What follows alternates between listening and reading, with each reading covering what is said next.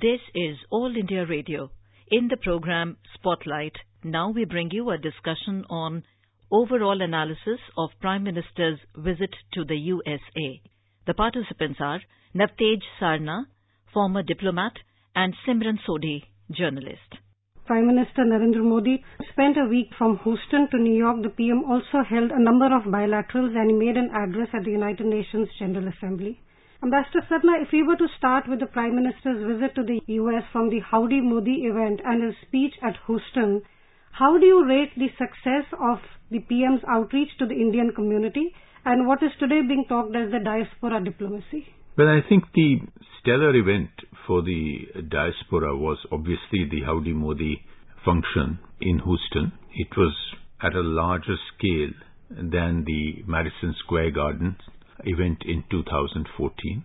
And he's been doing these earlier in different places, the New York event, the one at Wembley in the United Kingdom and several other countries. And there has been standard expectation amongst the diaspora that when the Prime Minister comes, he will do one large event. It's not happened in all the visits. For instance, I think the Ministry of External Affairs chose not to have it in the Prime Minister's office in 2017 in that visit to the United States.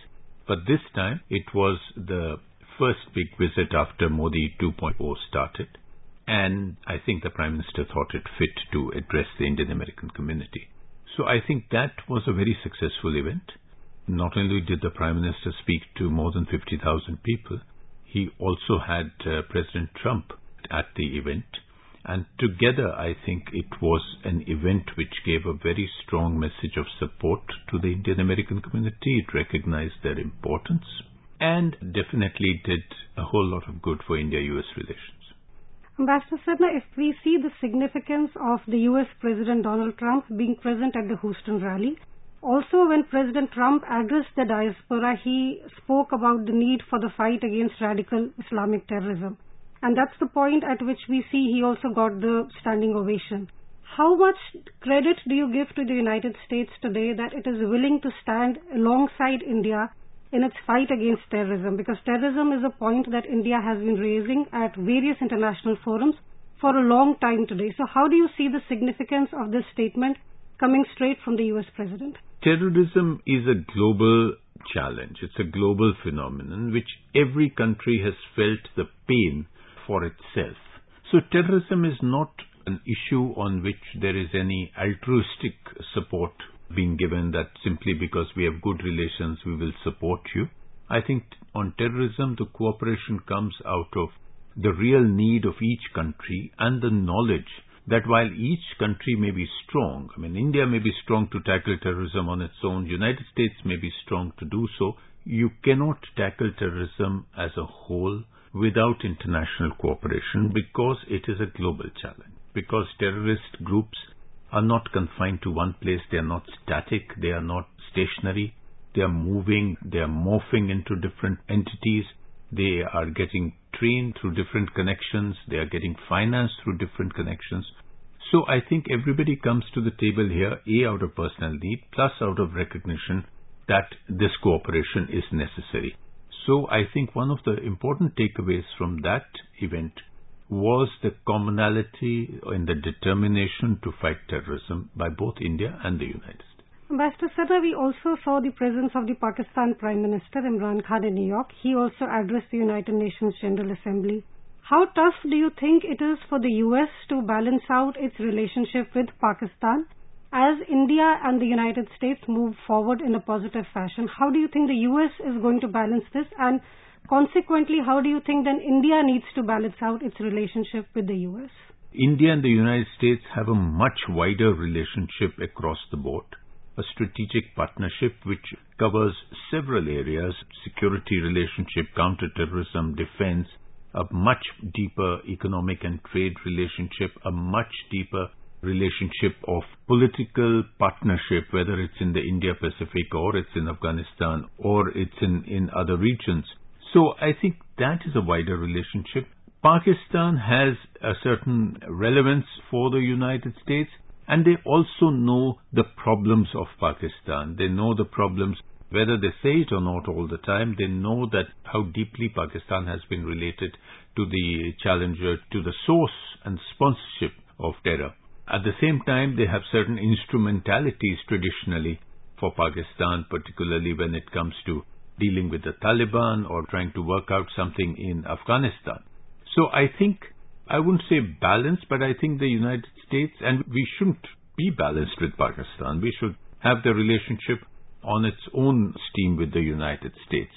So I think the United States, and this is what our effort should be, is to strengthen our own relationship and let the United States decide in its own wisdom if it really wants to have a much closer relationship with the sponsor of terror or not.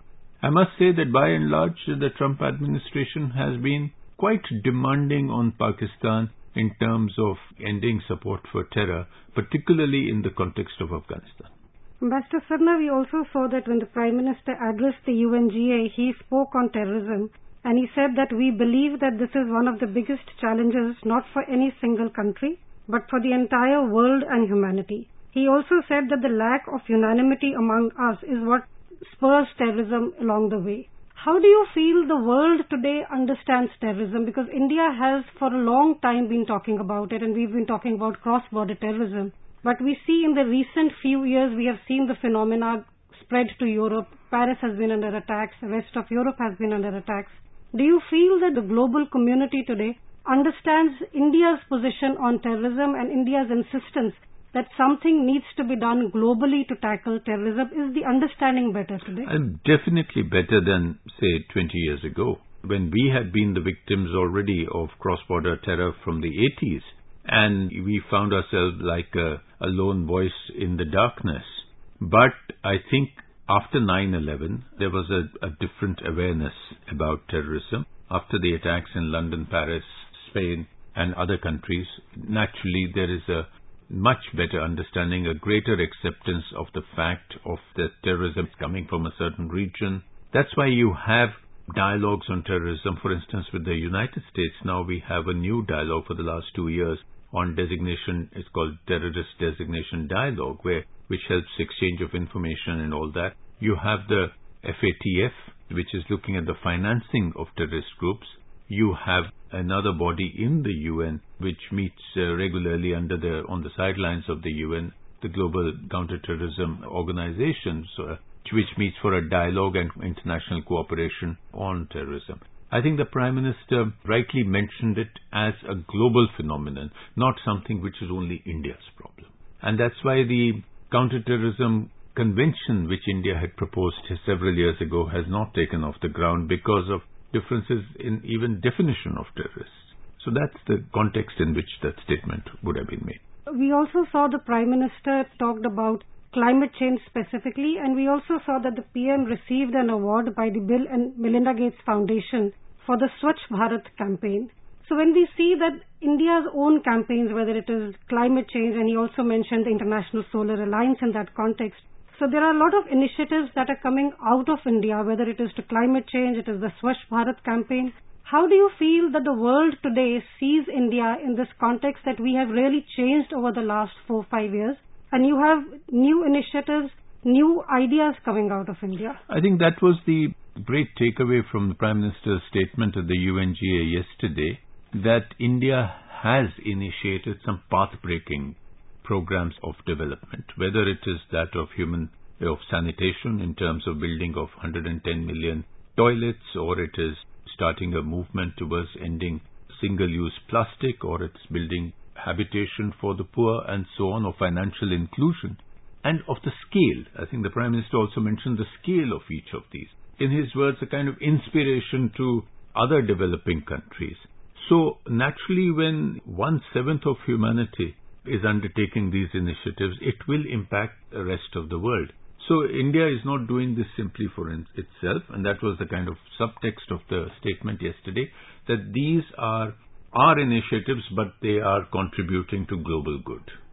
Ambassador Sarna, we also saw that on September 24th, there was a special event to mark the 150th birth anniversary of Mahatma Gandhi, and it was attended by other world leaders, including the Bangladesh PM Sheikh Hasina. How do you see the legacy of Mahatma Gandhi being played out on a global stage? And this is something that India has consistently said. The Prime Minister also mentioned this in his speech, that we are a nation that has never gone to war. We are a nation of peace.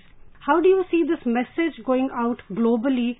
The answer can be found in the statement yesterday. I think the tone of the Prime Minister's speech and the inspirations for it showed that India's humanistic international engagement, and that sort of follows from our country's values, from our society's culture, from the ideas of public participation, from the ideas of good of all, whether you take it from Mahatma Gandhi's inspiration, Swami Vivekananda's inspiration, the examples which Prime Minister gave.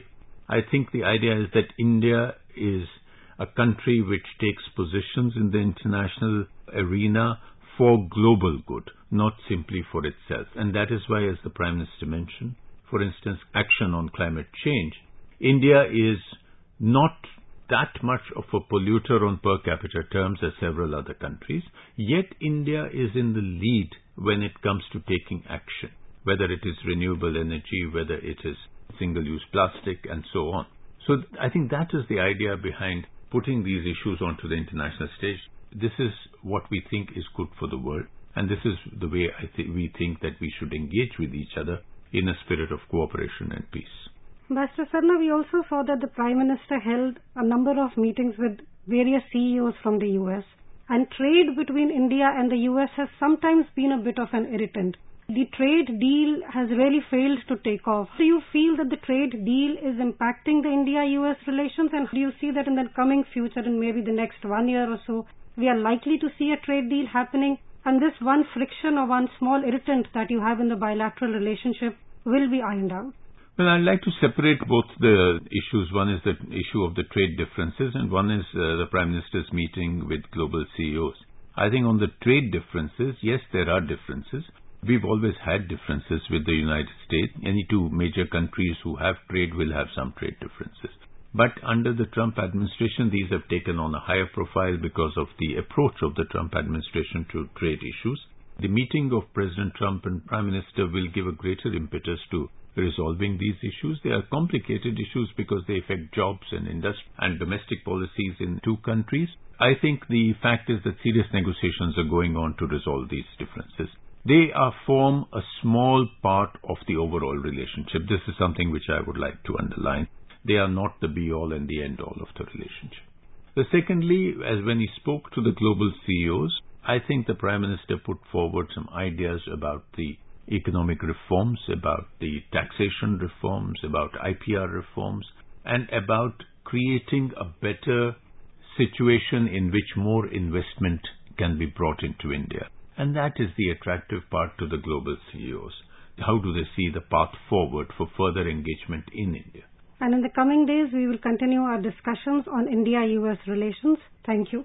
You were listening to a discussion on overall analysis of Prime Minister's visit to the USA. The participants were Navtej Sarna, former diplomat, and Simran Sodhi, journalist. This program was produced and presented by the News Services Division of All India Radio. This program is also available on our website, newsonair.com.